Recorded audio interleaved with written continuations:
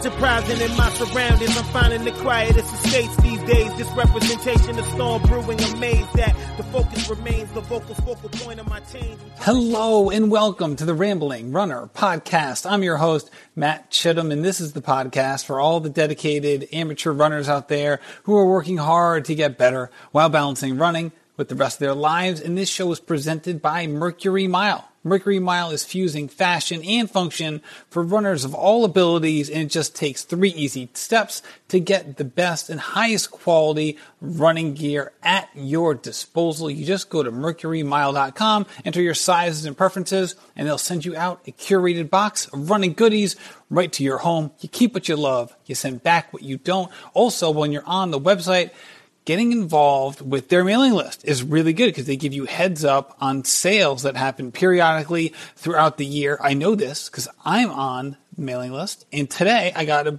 promotional email about sales they're doing. So go to the website, get your gear, get on the mailing list so you can get more at a I shouldn't say a steep discount, at a great price. You'll get the best gear, and I can't say enough good things about this service. So go to mercurymile.com and use code RamblingRunner10 at checkout. Today's episode is with Hayley Carruthers. I can honestly tell you this is one of my favorite episodes. She was and is fantastic. So she has been a high-level runner in Great Britain for about a year now, and you'll hear exactly what her running background is. Spoiler alert, it isn't very long, which is remarkable. She came to a lot of people's attention this past year at the London Marathon, 2019 London Marathon, when she stumbled right before the finish line. She kind of wobbled and she fell right to the ground. It was a remarkable display of toughness. She ended up sticking her chipped foot, her foot across the line, which had the chip on it, to get the 2:33 mark for the marathon, which obviously is a remarkable time. And it was one of those moments where, a lot of people watch the London Marathon live, and it was just so filled with drama. And also, you want to make sure that she's healthy because this was, it was scary as well. So it was a lot of toughness, and it was a scary moment. But as intriguing as that aspect of her life is, there's so much more to Hayley than just the end of the 2019 London Marathon. And that's where we spend the vast majority of this conversation, is talking about her remarkable life, her amazing running background. And then at the end, of course, we touch on London, but we want to kind of provide the context first because she really is a remarkable person. So lastly, we had a very strict timeline with this episode, so I didn't get to ask a question that I really wanted to ask. But she was nice enough to record an answer for us, and it's kind of tacked on to the end of this interview. I wanted to talk to her just about her weight training regimen and what some of the things that she considers and does for strength training. She posts about it quite often on her Instagram, Miles with Hayley, and I wanted to touch on that because I know a couple listeners were intrigued by that as well. So she was very nice and generous enough to send that audio along. So at the end of the interview, you'll hear her talk for about 3 or 4 minutes about her strength training routine, and exactly the thought process behind it. So here is my interview with Hayley Carruthers. Hello, Hayley, and welcome to the Rambling Runner Podcast. Hello, thank you for having me. Oh, it's my pleasure, Hayley. I've been following you for a while. I've wanted to have you on, and I couldn't be more grateful for you to do it. You're actually fitting us into your lunch break. So it's the early morning here in the States. It's your lunch break. So before we get into the running stuff, which I can't wait to get into, what exactly is the full-time job that you have right now? Yeah, so I currently work full-time in the hospital as a research radiographer. With cancer patients every day. So it can be quite mentally draining. But I say I really, really enjoy the job, and it always makes it worth it. So what exactly does a research radiographer do? So what we do is we recruit patients into trials to help give them the best care possible, to kind of research further treatments, new techniques that we can help improve their lives within the future. So these can span from children as young as 18 months old to older patients in their 90s. So the array of patients is massive, and it's every day is different, and it's really, really enjoyable. So what prompted you to go into this field? So when I was younger, both of my parents, they were diagnosed with cancer. So it kind of opened my eyes to the world of how important research is, and the newest techniques, the novel techniques that we are coming to in this day and age. And it really, really interested me. And I think because if I wasn't directly affected by it, it probably would have been quite an unknown world to myself. But seeing my parents come through, both having quite new techniques, I thought I really want to be a part of that. And I want to be able to change people's lives the way that the research team and the radiographers had changed my life, and basically given my parents a new chance. And luckily, they've both got their 5-year clear now. So it's something definitely worked. That's for sure. So were you aware of this position when you first thought about helping people who were in a similar spot that your parents were in regarding cancer? Or did you kind of, as you went through your studies, did this just become apparent like later on in life? Yeah, absolutely. So I kind of wasn't really aware of the role of a research radiographer. So I went to university to study radiotherapy and oncology. And then I worked actually directly treating cancer patients for a couple of years, and then specialized in the research side of it, as it was more of an interest to me to kind of work a lot closely with the patients. So I built a much better relationship, and found I had my own cohort of patients, which now allowed me to build better relationships and kind of really interact with cancer patients and really, really make a difference. So you're working with a lot of people who are sick.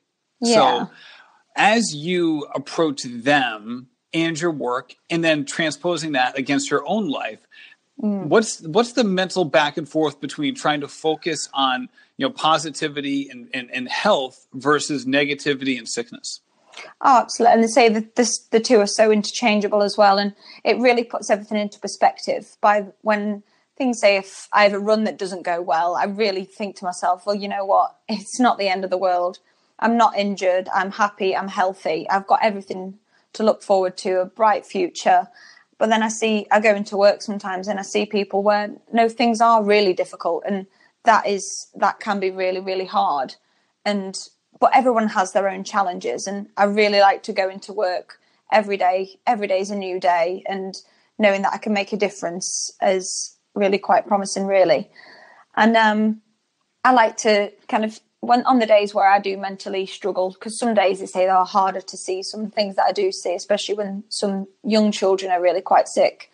But it does, like you say, it puts things into perspective, and it drives me forward to say, you know what, I've got this chance, I've got this life, and I'm healthy at the moment, and you can't really see what's coming in the future. So embrace every day. Yeah, that is something that I can't put myself in your shoes at that moment. So I'm a fundraiser. Right now I work for colleges and universities, but a lot of fundraisers work for hospitals. Mm-hmm. And I've always, so jobs have popped up in my own life, and I thought, could I do that? Could I be in a hospital setting and seeing, the similar things that you see? And I always wonder, and basically I always end up coming back to, no, I don't think I could do that. So what allows you to confront those situations, where, like you mentioned, you see a kid who's sick, who's facing potentially something that's terminal. Yeah. What allows you to face that with positivity without being bogged down in the what ifs and, the negative spiral that can come? Oh, yeah, definitely. And I think when I first went into starting the degree, that was first and foremost the thing that I thought, will I manage? Will I be able to switch off from the day? How will I cope? And very selfishly, that was what I thought. But then now looking back, I think, well, you know what? If we weren't there helping them, then who would? So I kind of think if I can help, and then it really, really does make me feel a lot better knowing that I can make a difference. But it's also learning to be able to switch off from it and learning to, you're there to help them. You want to be their rock. You want to be something solid in their life where they go for comfort and support, as opposed to, say, if you turned up into clinic and you were crying because they'd just been given a terminal diagnosis, it's completely selfish. You need to be strong for those children, for those patients where they've just been given a diagnosis that's potentially going to change their life.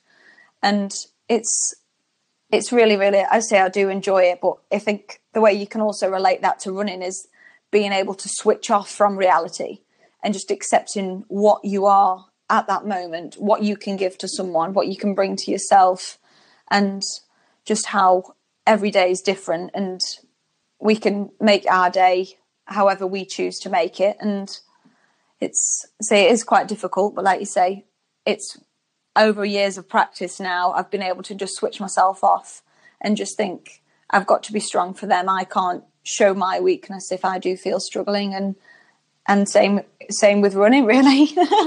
You can just switch off. Yeah, and it sounds like your good days are really, really good, and your bad days can be really, really tough. So when you have those bad days, now that you've had some time in the job and you're obviously a very introspective person, what are some of the things that you do when you go home that allows you to kind of move on to the next cycle of your day and not kind of carry the weight of what you just saw? Yeah, I think one of the most important things is knowing how you can disengage yourself and finding things that will make you smile, that will bring positivity in your life. And it's taken me many years to kind of make sure that I don't dwell on things, and I'm very reflective in day-to-day life. So I'll always, I've downloaded an app to basically have a look at things. What made you smile today? What was positive about your day? What will you do tomorrow to improve on that? And I think people neglect their own mental health so easily. And I find even if I've not done that for a couple of days, I start to really dwell on things. And even in that day, you think, oh, I feel really good today. But those are the days where you should really reflect even more, because it's trying to pull out those feelings and get rid of any negativity that you could take into the next day. And I think when you think, oh, I've had a bad day, was it really a bad day? Or was it just a bad 10 minutes that you let carry out for the rest of your day? And generally it is the latter. So it's just, I say, you go into every day with open eyes, and it's easier said than done. I must admit, like I'm not perfect, but I am certainly willing to learn and try and embrace the mental strength of things. And being able to switch off is a huge skill. And mindfulness is certainly a skill that needs practicing often. And if you do forget how to do that, it's quite difficult to kind of bring it back in. For sure. And one of the first things you mentioned was, if you're having a bad day, you can look back and be like, well, look at my life. It's not too bad compared to all these other people. And that is certainly a nice trick to use for reframing, but also you feel the emotions you feel. So it's hard. I feel like that's because I've done that before too. And I feel like sometimes it works. And then sometimes it gets me into like a negative cycle of like, I shouldn't feel this way. Now I'm beating myself up for feeling that way. And then around and around we go. Yeah, exactly. Oh no, I'm a big one for beating myself up for feeling down about something. And it's to say, we're all the same. I could sit here till I'm blue in the face telling you, oh, I'm this huge positive person. I do all of this, that and the other. But no, I do have really, really tough days. And some days I really do struggle to get up and get going. And some days you get to the end of the day and you think that really wasn't anything spectacular. I didn't make much of a difference. I didn't have a good run. Everything was very bland. But then also there's nothing wrong with that. Everything doesn't have to be amazing, or everything doesn't have to be awful. It could just be okay. And it's just about accepting what things are at that given moment. And I think once you start to accept how things are, you become a lot more happy in that moment, because you're not trying to be something else. You're just trying to be in that moment, and that's okay. Yeah, that's a really enlightened point of view. And as you mentioned before, it's one of those things that can be easier said than done, and probably takes a lot of time, right? I mean, you must have people who are entering your profession who either you choose to mentor, or, it's one of those things where they set you up with a newbie.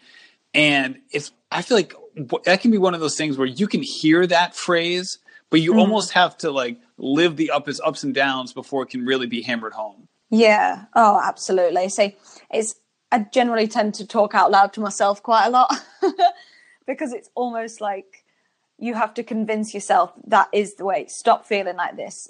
Like no one deserves to feel down about it. Stop kicking yourself about it. And I say some days we do have really, really tough days at work, and I do come home and I do have a cry about it.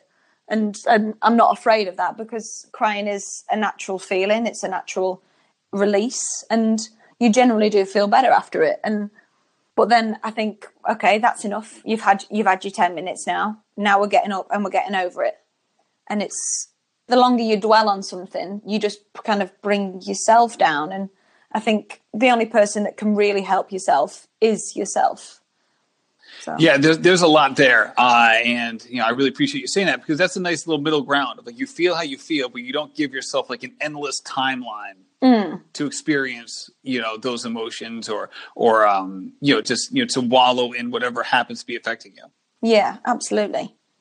So in regards to your running, so you have obviously a job that requires a lot of mental and emotional energy, even on the good days, right? Yeah. You're talking about science and there's a lot of research that we're talking about here. So it's a demanding job in a lot of ways. So how do you organize your running around your profession? Because you're obviously doing it very well. So I want to download what you're doing, Hayley, because you're running at a very high level, and we'll get into like the quick ramp up that you've done over the last 3 years. But I feel like I need to know what you're doing here.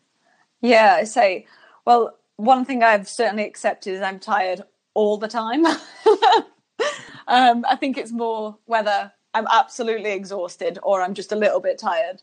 But the main thing is with running and working full time, you really, really do need to listen to your body. And it's so hard to just kind of get carried away. And some days I really do think, oh, you know what, I do need a rest day here. And I do tell my coach, and he says, that's absolutely fine. We'll take a rest day today. We'll cut out one of the runs tomorrow and just focus on recovery. And it's not the end of the world. And we work really, really closely, myself and my coach, and we constantly feed back to each other throughout the days and the weeks. So I'll generally run twice a day, 5:00 in the morning before work, and then straight after work as well. And then on couple of days a week I'll go straight to the gym after my second run. So most of the times during the week I don't get home till 9:00, 10:00 on the night. Literally eat my fourth meal of the day when I get in, and then get up again at 5 and off we go again. And by not listening to your body, you could get into such a routine of getting up, going to bed, eating, running, sleeping, and that sort of thing. You kind of forget and you neglect the recovery. And I think sometimes people could say, I remember reading a quote once, there's no such thing as overtraining, only under resting. And if you try and stick by that principle, it almost does make sense. Obviously, I do believe that, overtraining is possible. But then it's also just making sure that you are recovering between each run, even the easy runs, the rest days. I certainly do try and make sure that they are as slow as possible, as easy as possible, to give myself the best chance of recovery. That is a great quote. I've never heard that before, but it rings so true, because I've burnt out on 40 miles a week, which again, that's not like a typical like burnout schedule, but it was because of what was balanced against it.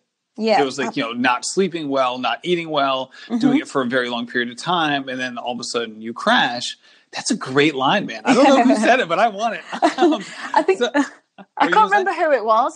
I heard it on a podcast a couple of years ago, and it's always stuck by me. And I just kind of think, well, another one is my favorite is you either run to get fitter or fresher. So it's kind of, well, it's one of those things you always kind of, you find what works for you. And it's, I quite like those two. All right, so you're running normally 2 times per day. Yeah. Before and after work. So say you're going through, say you're training for a race. So like it's not like after a goal race and you have a kind of a down period where you're still working, you're still running, but you're not really focused on anything particular. Say you're training for something. Where do you fit in your track workouts, your hard workout sessions? During the week? Where does that fall in the schedule? Yeah, so we tend to go to the track on Tuesday evenings, and do like a longer endurance session with longer reps, or we'll do shorter reps at faster pace with a longer recovery. Then Thursdays we'll either do a grass session and kind of change the terrain, reduce injury risk, or go on the roads depending on what we've got for the rest of the week. If we do go on the roads on the Thursday, we'd then go on the grass for Saturday session. But generally Saturday morning we'll do park run tempo, sort of threshold run.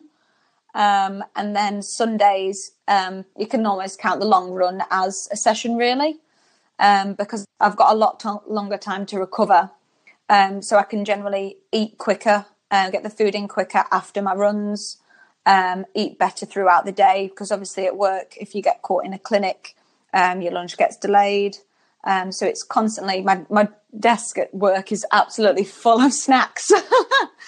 I just carry them around with me all the time in case I get that little bit peckish. But being a marathon runner, you spend your whole life starving, hungry, even just as soon as you've eaten. So... Oh goodness, it's so true. That's for Yeah. sure. So what is the thinking about doing these sessions after work versus before work? I think because I have to be up so early, generally in the week, I'll be at work for 7:30. So if I did a session that early, I think for me it probably wouldn't work, as I'd spend the whole day trying to get in the calories back. Because I found we did trial and error. So when I do a hard workout first thing in the morning, for some reason my metabolism shoots through the roof. So I literally feel like I can't recover properly from it throughout the whole day. So we swapped it round and I found it worked a lot better, because it doesn't spark my metabolism so much. So it doesn't mean that I spend the rest of the day absolutely starving, hungry, no matter how much. So it's, they say, trial and error. Some people prefer to do their hard training first thing in the morning, get up and get out of the way. But I also think that doing a track session on really tired legs from being on your feet all day also replicates the latter stages of races, marathons, without even meaning to. So it's kind of, that works better for me. But then also going into a session and my legs seem to always be tired. But then once you taper down for a race, it's almost, whoa, this feeling's quite strange. I feel almost fresh. Yeah, man, you took the words out of my mouth regarding like the after work runs. I'm like, for me, like, oh my goodness, those can be so tough because you're already fatigued, right? There's been so much literature put out there. Matt Fitzgerald's How Bad Do You Want It is a great resource. I know there's others as well, where they talk about that. They talk about like how, basically it's just him like looking at research that's been done elsewhere, but looking at like how mental fatigue affects physical training. And there's obviously it's legitimate and it's serious. So again, you're able to kind of hack the system a little bit because you really can use it in your favor as long as you're okay with like feeling not very good during the workout. Exactly. Yeah. Well, it's like I mentioned before, it's almost being that accepting of how you feel. Because if you think, oh, I feel awful, I'm going to run terribly, you generally do. It's kind of, if you just say, oh, I feel my legs are tired today. Oh well, I'm going to do the run anyway, but I'm going to do it on effort. And the pace will be what it'll be, because it's some days you do have a bad training session and there's nothing wrong with that. You're only human.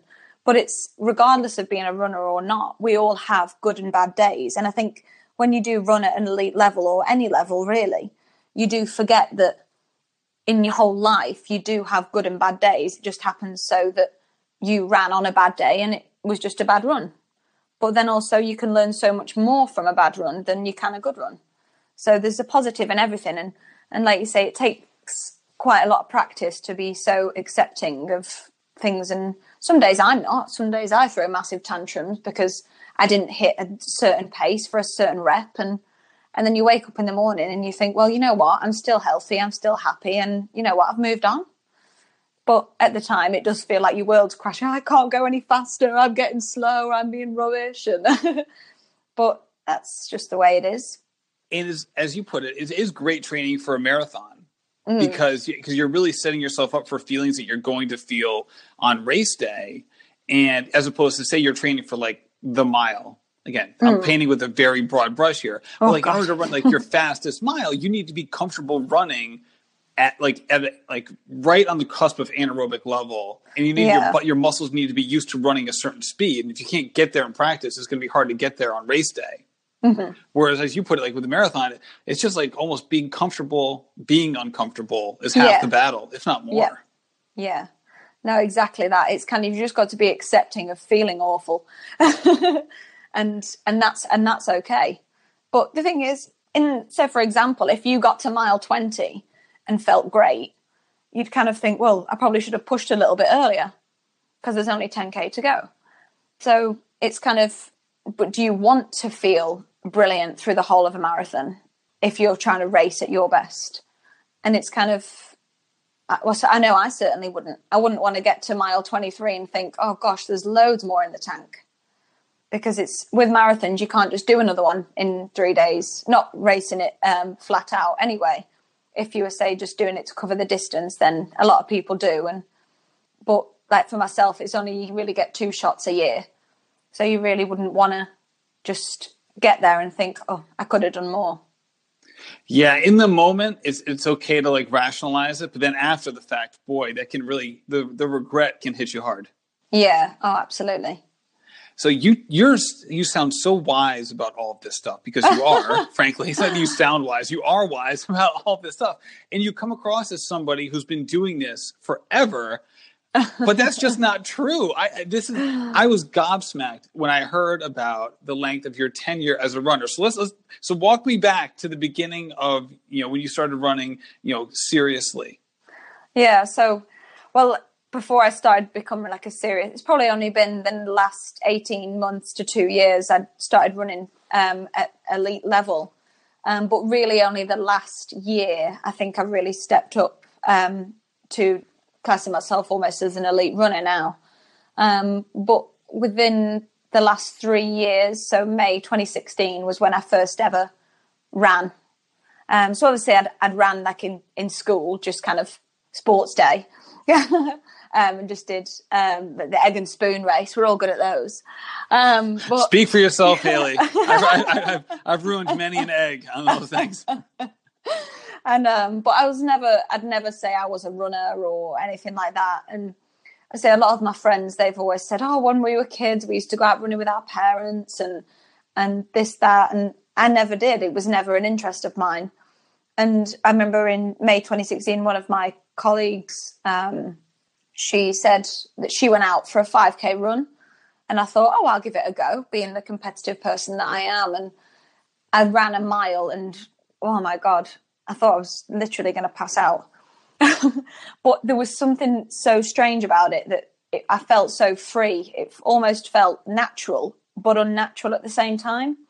And it almost annoyed me that I wasn't good at it. I thought, well, why can't I do it if she can do it? Like, we're just humans, that she's better at this than me. And I just thought, well, I'll give it another go. So I obviously went out the next day thinking that I was going to be fine. And I tried again and kept going. And eventually it did become a little bit easier. My breathing started to settle a little bit. And so after maybe doing that for about 6 weeks, I signed up for a half marathon.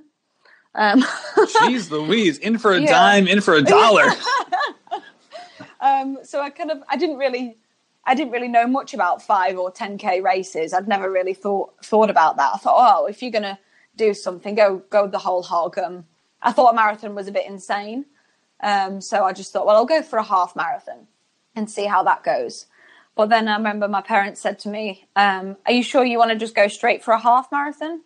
So I was like, oh, okay, well, so I did sign up for a 10K then a couple of months before I did my first half marathon. And that was in August, I believe, 2016. And I wanted to run 45 minutes. And my mum said, that's quite fast, And I was like, I'll be okay. I'll be all right. And then ran 43 minutes. And I remember I came 9th woman and I was absolutely over the moon. And I think I won a bottle of Prosecco, and I don't even drink, but it was the best prize ever because I'd won a prize for running. And I just remember thinking, oh, this is really good. Let's sign up for another one. So I went into the half marathon and really, really enjoyed that. And I didn't even have a watch. So I didn't know what time I was running or anything like that. I just ran purely on feel and just enjoyed myself, and crossed the line in 1:35, I think. Yeah. So then obviously signed up for a marathon. Of course.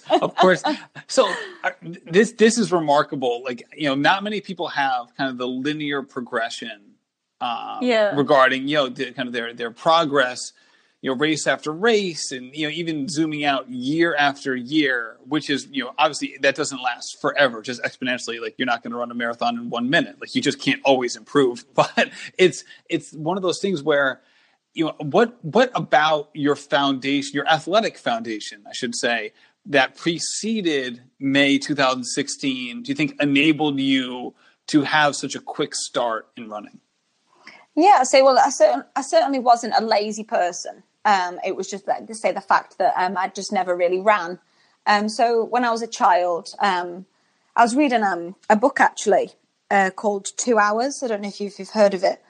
And it was basically saying how some of the Kenyan and Ethiopian athletes can build their fitness by they spent a lot of the time running bare feet as a child and climbing on things and just generally being outdoors.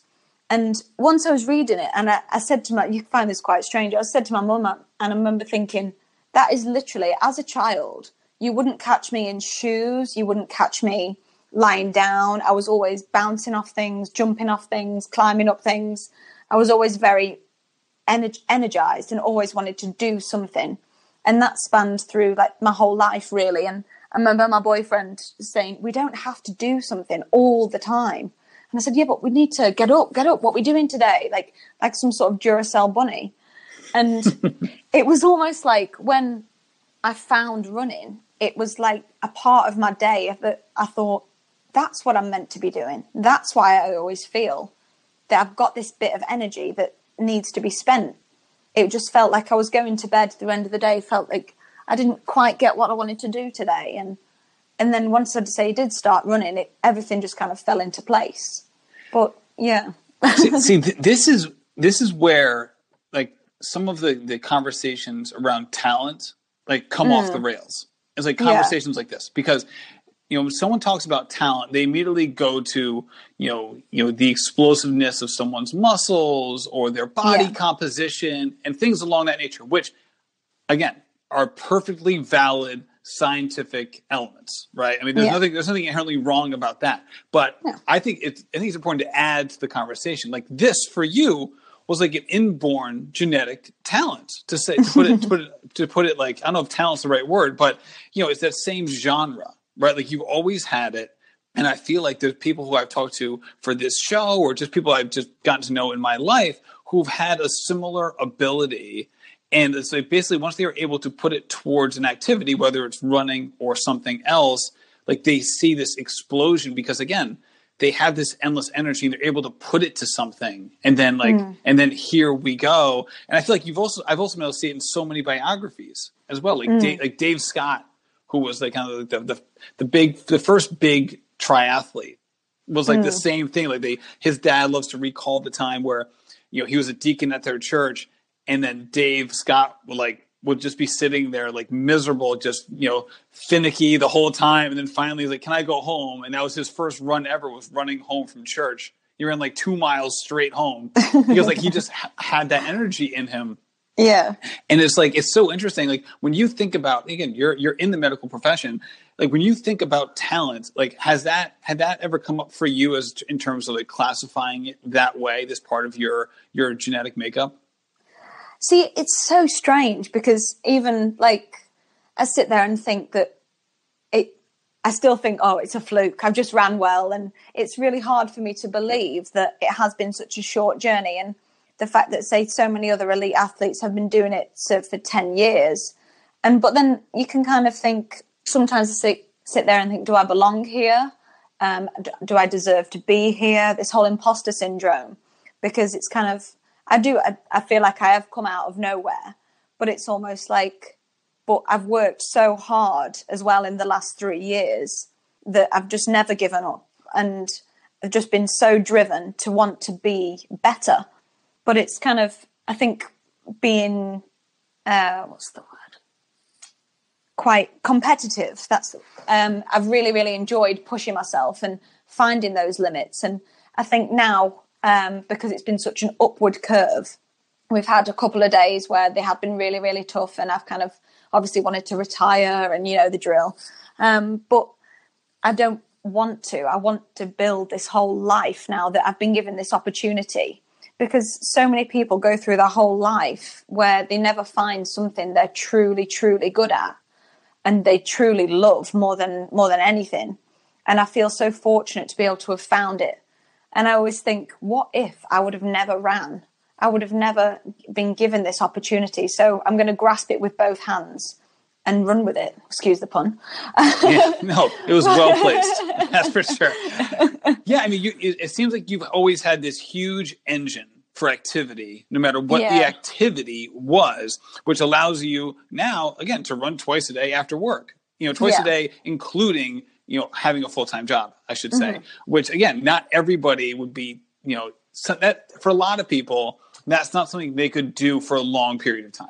Right. That might be a good short-term fix, but it might not be a good long-term strategy for them. Yeah. So before you got into running and really you were able to channel this energy into this endeavor and again, work really, really hard. And I don't mean to minimize the work you put in, because you are working incredibly hard. Before you did that, where was this energy going? Oh, I was just, I don't even know. I went to the gym a few times a week, did a bit of weights. So we did a bit of HIIT training, a bit of interval training at the gym. So lots of jumping around, and it was always, it just felt like I was meant to be doing it. But then it was all, if I missed a day at the gym, I wasn't really bothered. I just thought, oh, well. But I never really put two and two together. I never really thought that, oh, that makes me feel better, or that makes me feel that I've done something with my day that made me feel more like me, or I just enjoyed being around the people. So I presumed it was just more the social element of it.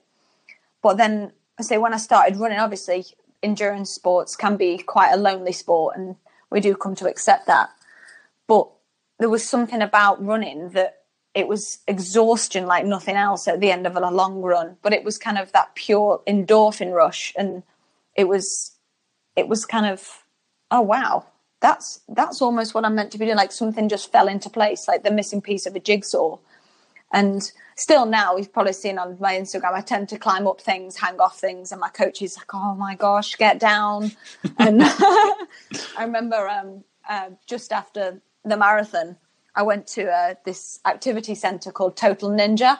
So you can imagine what that was like, and was throwing myself off things, climbing up things, running up walls. And my coach said, please stop sending me photos. I said, I think I'm going to have a heart attack. But that's me. Part of me is I've always had a childish nature, and I just love to have fun. And running for me is fun most of the time, I'd say, but then you've got to accept ups with downs, as you can relate that to life as well. Everything that goes up must come down.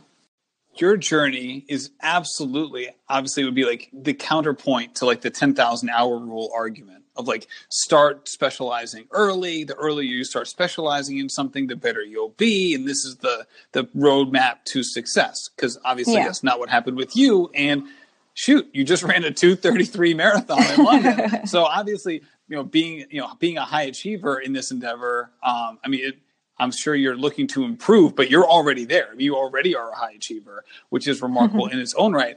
Which makes the next sentence that I'm about to say even crazier, is that just 2 years ago, you ran your first marathon. It was a 3:22, which is obviously a wonderful time, but you've now gone 50 minutes below that, only 3 marathons later.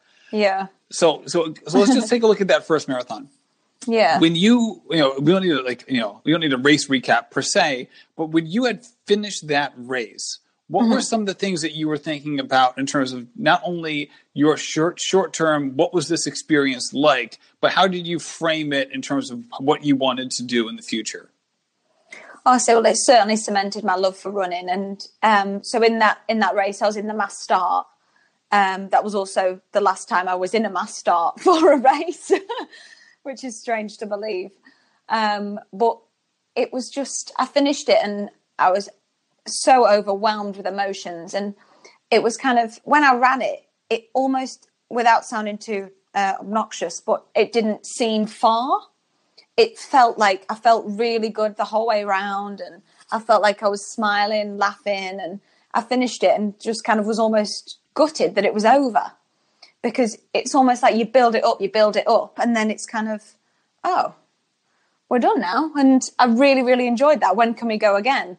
But it's kind of, with a marathon, you have to accept that you almost do need a whole week off to recover mentally and physically. And for me, it was kind of, well, which one can I do next? So obviously, without a coach at that point, I went back to running too soon, got myself my first injury. Touch wood, I won't get that again. And I had to take 6 weeks off running. So I almost went back to square one, where I was thinking, oh, I've got all this energy. I don't know what to do with it. What am I going to do now? I don't know when I'm going to get back to running. I didn't know any runners, because I wasn't in this whole life that I've got now. And it was really scary, because I thought, oh, well, I really want to run, but I don't know how to go about it now. So it was kind of, I then reached out through Instagram to try and find myself a coach. And I did, and he gave me some good guidance at the time. And we then started to build from there. And I said I wanted to do another marathon in 2018. So then I did London the year after. So I took a full year between marathons that time. And then I thought, I think I am a marathon runner. Yeah, or longer, Hayley. Yeah. I'm going to throw that up there. Yeah. Obviously, it's not that you have to, put yourself in one category or the other. You're a long distance runner, I guess, is a better way of putting it. But it's, I guess it's funny. Before we move on to the next thing, because this is just so fascinating to me, I skipped over something I wanted to ask you. Is that the fact that you said you weren't really friendly with any runners? I think it reminded me of it. Is how does a little girl who's not running pick up the marathon book about breaking 2 hours? Like, how does that even fall into your hands? Yeah.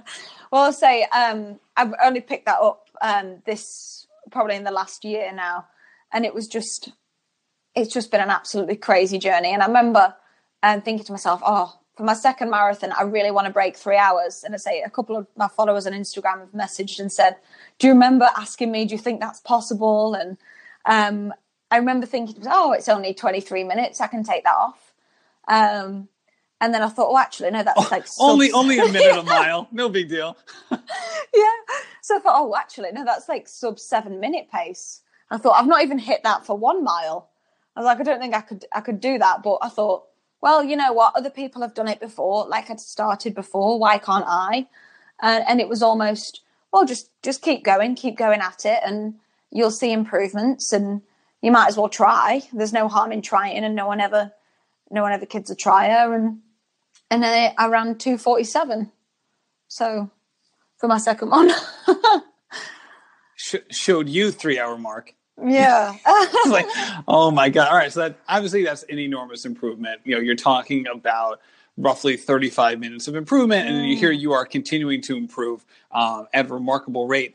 And my goodness, I hear these times it throws me off track, because it still is just a remarkable situation. So one of the things you mentioned earlier, and I know it still persists, is that you don't run races with technology, or you don't run with a watch. So no. So what is your thinking behind that, and how have you continued along that path of not wearing one?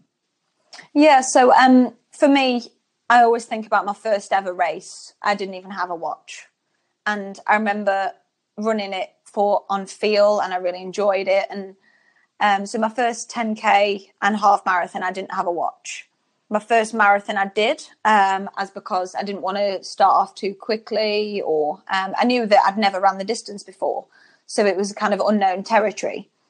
So I almost held myself back until halfway. And then I got to halfway thinking, I actually feel brilliant, and ran a 4-minute negative split for my first marathon. So in that respect, it kind of helped me get to halfway quite comfortably. But then since then, I've kind of noticed every time I've raced with a watch, I felt so anxious. And so if a split wasn't what it meant to be or what it felt like, I just kept thinking, oh no, this is going wrong, or I feel really good, it shouldn't feel like this. And I was judging myself during a race. And it was exhausting my mind mentally, where in fact that if you don't wear a watch and you run a race, you will inevitably get from A to B as fast as you can. And that is the whole point of a race. Like, so sometimes I go to race the other girls, but generally I'll do the best that I can on that given day. And I know that in a 10K, if it doesn't feel hard by halfway, you need to push a bit harder. If a 5K doesn't hurt from the off, you need to go quicker. And it's taken a while, and we do sessions to replicate that. And so I wear my watch during sessions, but not during the race. And it's almost this sense of freedom of, you know what, I'm here, and I know full well whatever happens, I will get to the finish line, giving it my all. And however I get there, it doesn't really matter. I just know that as long as I push the whole way and run sensibly, it's a learning curve for everyone. Yeah, it definitely takes practice of learning what it's supposed to feel like and having that expectation of like, all right, I should feel, like you said, as you mentioned with the 10K, like halfway, like you shouldn't be feeling wonderful or else you're not doing it right. And obviously there's a converse to that as well. Now, for London this London Marathon 2019, you went into this race trying to get top 2 British woman. Now, was that the first, and that's to qualify for the World Championships? I guess that was the reason. So was that the first time you went into a race where the goal was tied to placement versus time or effort based? Absolutely. Yeah. So I've never gone into a race to win it or to come top 2 or anything like that before in my life. And I think going into London, I really had 2 options. It was run your own race and hope that everyone else doesn't run a lot quicker, and just kind of fingers crossed you came top 2 in the end, or run with the lead British women, know where they are all the time, so you can kind of see and judge the race as it's going on. The majority of people would choose the latter if you were racing for position. Correct me if I'm wrong, but like I kind of thought, I've come here to race. I know that I'm in good shape. My training's gone really well. I can trust myself to run on feel. And it was kind of, everything was almost in my favor in that respect. Right. And you can do a little bit of both too, right? You can run with the group and then still make decisions in the race. Like, I'm not going to go with that surge. I'm going to hold off. I think they're going to come back to me. I'm going to run my own race for this mile. So there is a middle ground. But how did that affect you in terms of like, you know, and part of me already knows the answer to this question, but I think the interesting part to like lay the foundation for later is, how did it affect you like right from the start in London, you know, trying to make sure that you stayed with a certain group of women? Yeah, so it certainly did not work in my favor this time, but it's certainly something to learn from the future. So even in the first, so we set off with a pacemaker, which was a pace where I was very comfortable with on paper. My training had showed that I was very capable of this pace. It was almost capable to run a negative split from starting at this pace. But it went off a little bit too quickly. And within the first 5 or 10K, I think my race was pretty much done. I knew that something wasn't right, something wasn't happening. And the first 5K, it did feel fast.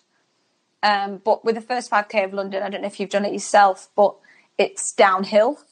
So I kind of presumed that, if this is fast, the pace will slow down because we're just rolling downhill. It's a lot easier not to fight the hills if you're trying to just relax down the hills. And then I thought, after 5K, the pace will settle. We got to 10K. There was no clocks. So obviously I didn't have a watch. The pacemaker was told to do a certain pace, and we got to 10K about a minute behind my 10K PB when I was looking back at the splits, and I thought, looking back, oh wow, no wonder that it ended up as it did. So basically from 10K, I ran 20 miles on an absolute bed of lactic acid.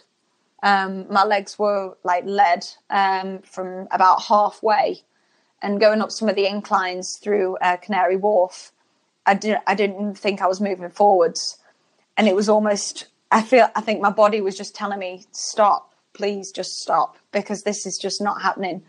But my brain was telling my body to just basically shut up. We're going to do it regardless. So you're going to have to man up and deal with it now. And going through some of the tunnels, I remember mentioning this to someone. Don't judge me for this, but I almost wished injury on myself because it was. I've been there. I've been there. I know exactly what you mean. What injuries were you picturing? I've always pictured the stepping broken leg. Yeah, I've always imagined like the twisted / broken ankle, hobbling to the side and being like, I gave it my best shot, guys. Yeah. Sorry. Oh dear, what a shame. I've slipped over and knocked myself out. But yeah, going through some of the tunnels, it was dark. I was alone. My brain was just fighting. And I just thought, if I just fell over here and just hid, no one would know. And then, but the immediate second I said that to myself, it was, but you'd know.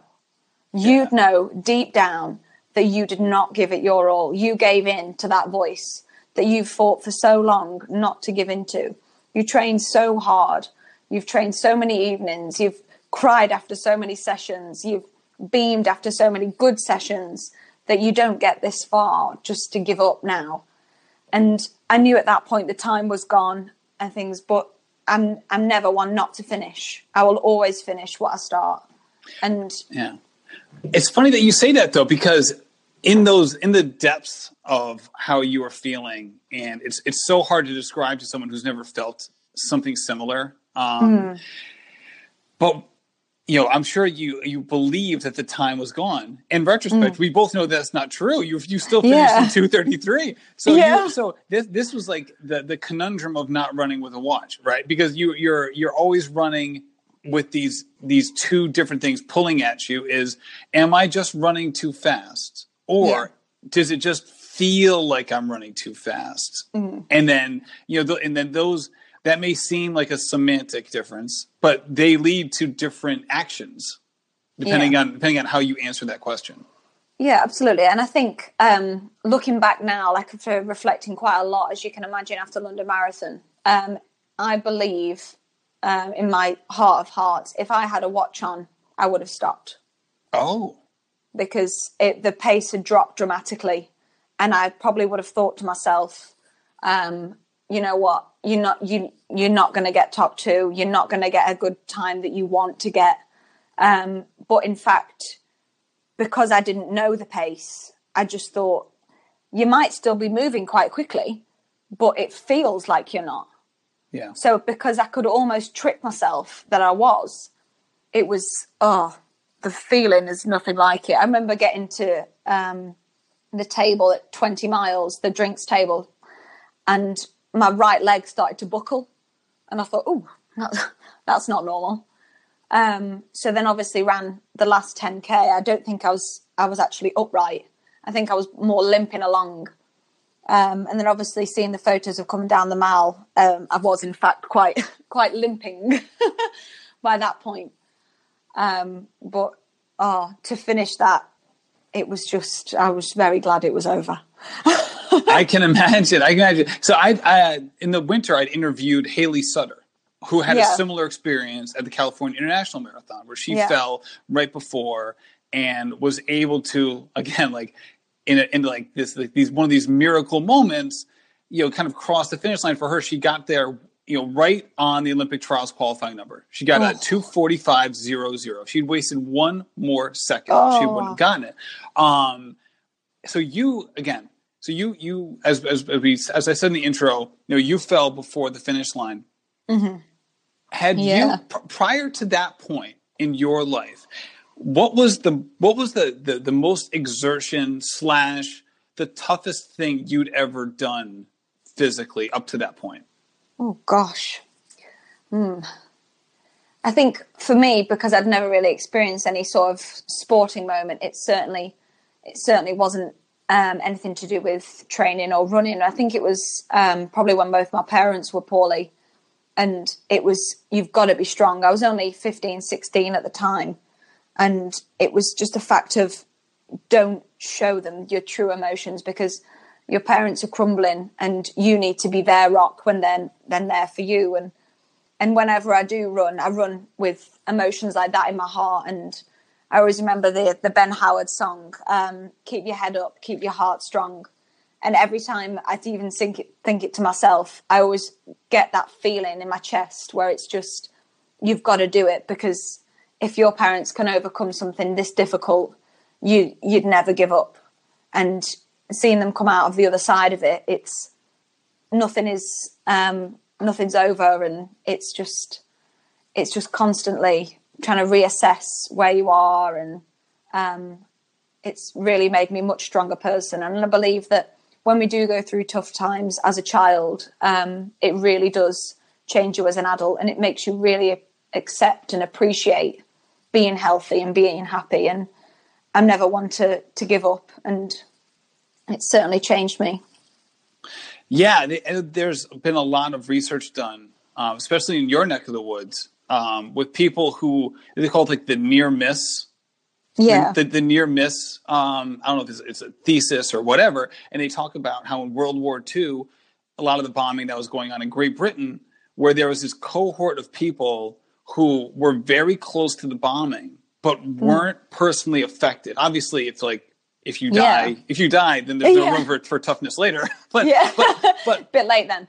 Yeah, a little bit late. But that if they were close enough to see it and experience it time after time, but weren't completely damaged by it, that all of a sudden these individuals now like lived life with this totally different, like a paradigm shifting moment.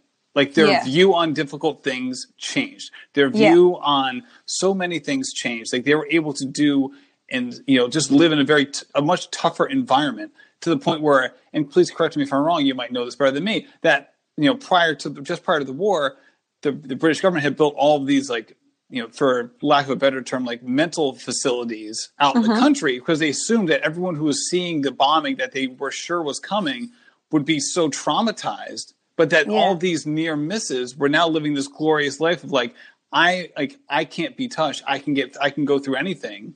And here I am. Yeah. And it's like this it's again, not exactly what people, it's a little counterintuitive, I guess the best way of saying it. But I guess once you've lived through something like that, it does set you up later. Oh, absolutely. It really does put things into perspective. And I think, like you say, like I mentioned earlier, like, have you had a bad day, or have you just had a bad 10 minutes that you let rule the rest of your day? No, absolutely. And there's two sides of this. And I know that it's been adjudicated like online everywhere, and everyone has their own opinions, and it's kind of hard not to see both sides at the same time. And not that one's right or wrong. It's like, it was obviously an unbelievable display of toughness. And that's exactly where I went first. It was like, oh my goodness, I don't think I could push myself to this point. I know for a fact that I can't, because I've been there and I have not done it. Overcoming that central governor that Tim Noakes so popularized. But at the same time, obviously, there's the medical issue of it. Like you're a medical professional, like the dangers associated with putting yourself in that situation. So how have you come to terms with both sides of this? Yeah, so I think what's really interesting is my coach is actually doing a PhD at the moment on reducing fatigue at the latter stages of the marathon. And also focusing on mental fatigue and in endurance runners. Sounds like you guys are a perfect match. Oh God, yeah, definitely meant to be. And he said to me straight after, he said, "Thank you for proving my PhD." And I just thought, oh well, obviously that was why I did it. No, I'm kidding. But it was just a matter of, I just almost want to prove that, when people say that there is a wall you can hit, it is possible to override it. And if you want something so badly, you will do it. Like, there is no limitation. And as Eliud Kipchoge would say, like, no human is limited. And I think I was so far past being almost physically able to go forward. It was just a matter of fight or flight. And I just didn't want to give up. And it just so happens that my body was kind of telling me, okay, that's enough now, calm down, 2 meters before the finish line. But I also then you can reflect and say, well, you know what, I'm really lucky. The fact that it wasn't 200 meters before the finish line, because I wouldn't have got there.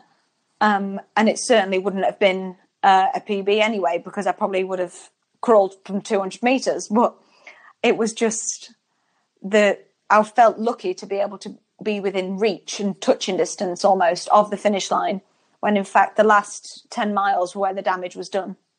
Yeah, exactly. So you've gone through a lot. You've achieved a lot already. You went into this race with big goals. Top 2, World Championship qualifier.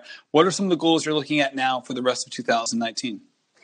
So I'm going to focus on building some more strength and general speed. So I kind of want to get some pure speed into my legs, because I've gone straight up to the marathon. Generally, a lot of athletes move their way up the distances. But what I'm trying to do is I say a lot of people have said it's a lot harder to move from the higher distances down to the shorter distances, because your brain almost doesn't start at that pace. It's really, really difficult to kind of engage and be switched on from the off. Whereas with the marathon, you kind of have halfway to kind of think about it.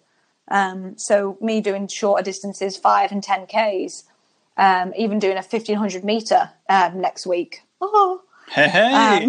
I know that sounds absolutely the most painful experience of my life. Well, after London. I don't know. That's a high bar to clear for you, Hayley. Very true. So now the focus is on to get a lot faster general speed, but then with the autumn marathon again, where I'll be going over to Frankfurt to represent England. So what a great opportunity. Oh, that is so exciting. Hayley, thank you for taking time out of your, as we already know, extremely busy day to record this episode. This has been an absolute pleasure to talk with you. No, thank you. It's been my absolute pleasure too. So thank God it's Friday. Woohoo. There you go. All right. Have a good one. Thank you. So with regards strength training, I tend to do about an hour once a week, which can be very heavy lifting, mixed with plyometric training, mixed with some core work, because I think it's a really good way to prevent injury. And when I'm not peak marathon training, it's a really good opportunity to build some core strength, and obviously build your core as well. But to kind of make sure that when going into the next marathon cycle, I'm as strong as I can be, to help ensure that I can handle the training, as the mileage will go up quite a lot. So now is the time to just kind of make sure that anything that we're doing is still running focused, but it also can afford to be a little bit heavier at this time. And we can also make sure that it fits quite well within the plan. So I wouldn't do too much heavy lifting the day before a really hard track session. And same, I wouldn't do it straight after or the day after. So it's quite hard to kind of make sure that everything works together. So we tend to do, say, the hardest session of the week on a Tuesday, and then we'll do a medium strength sort of session on a Thursday after a speed work session, but it won't be as hard as the Tuesday. And then we'll do the harder session on a Saturday, running wise. But then we'll also try and fit in some body weight conditioning after the harder session on a Saturday. So we'll tend to do one heavy weight session on a Thursday, and then another body weight sort of conditioning activation session on a Saturday after the run. Sometimes on a Thursday we'd swap the runs around and just do an easy run just to wake up the legs before the gym session, or we'll just do a shakeout run after the gym. So we're quite flexible, I think, which is what you need to be when you're working full time and trying to fit in 2 runs a day plus 2 good gym sessions a week. But there's no pressure, and it's all about enjoyment. And me, my coach, and my strength and conditioning coach, Reese, we have a great time. It's all about making sure that it's all still fun and it doesn't feel like a strain, or because I really look forward to going to the gym as well as all my running, so which is quite good. I do tend to, when I'm at home as well, I have a balance ball, so I make sure that I can strengthen my ankles, and I use resistance bands just to kind of tick things over whilst I'm in the house watching television, and generally just end up lying on the floor because I'm quite tired.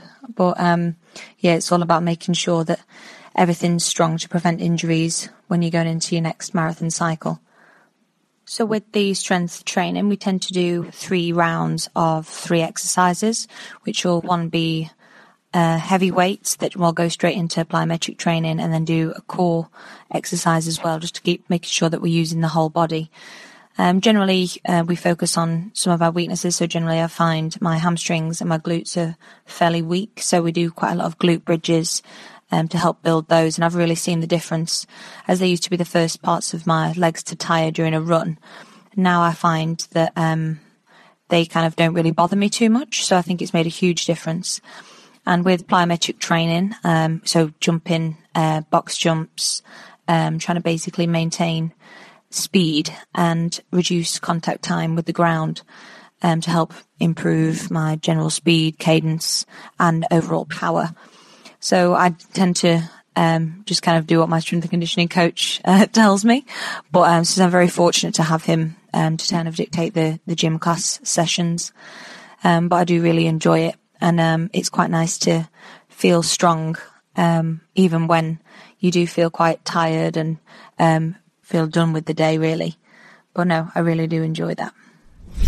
Thank you again, Hayley, for coming on the Rambling Runner podcast. Also, thank you for sending that additional audio clip about strength training. It is greatly appreciated. Also, thank you to Mercury Mile, the presenting sponsor here at the Rambling Runner podcast. If you love the show, go check them out. Use code RamblingRunner10 to save $10. Believe me, you will not regret it. Thank you so much for everybody who listens to the show and has good things to say to me on social media. Also, for all the suggestions that you provide, not only on social media, Rambling_Runner on both Twitter and on Instagram, but also for the feedback I get that you send me to my Gmail account, which is RamblingRunnerPodcast@gmail.com. Thank you so much, and happy running. This has been a production of Rambling Runner Podcast. This podcast is produced by David Margetti of In Post Media. Thank you to Meta P for the music. His song Righteous Path featuring Rex Mayhem and Chip Fu is produced by Symphonic Bang.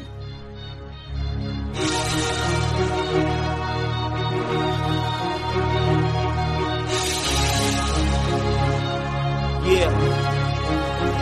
Enterprising in my surroundings, I'm finding the quietest estates these days. This representation of storm brewing, amazed that the focus remains the focal point of my change. I'm trying to show this industry I got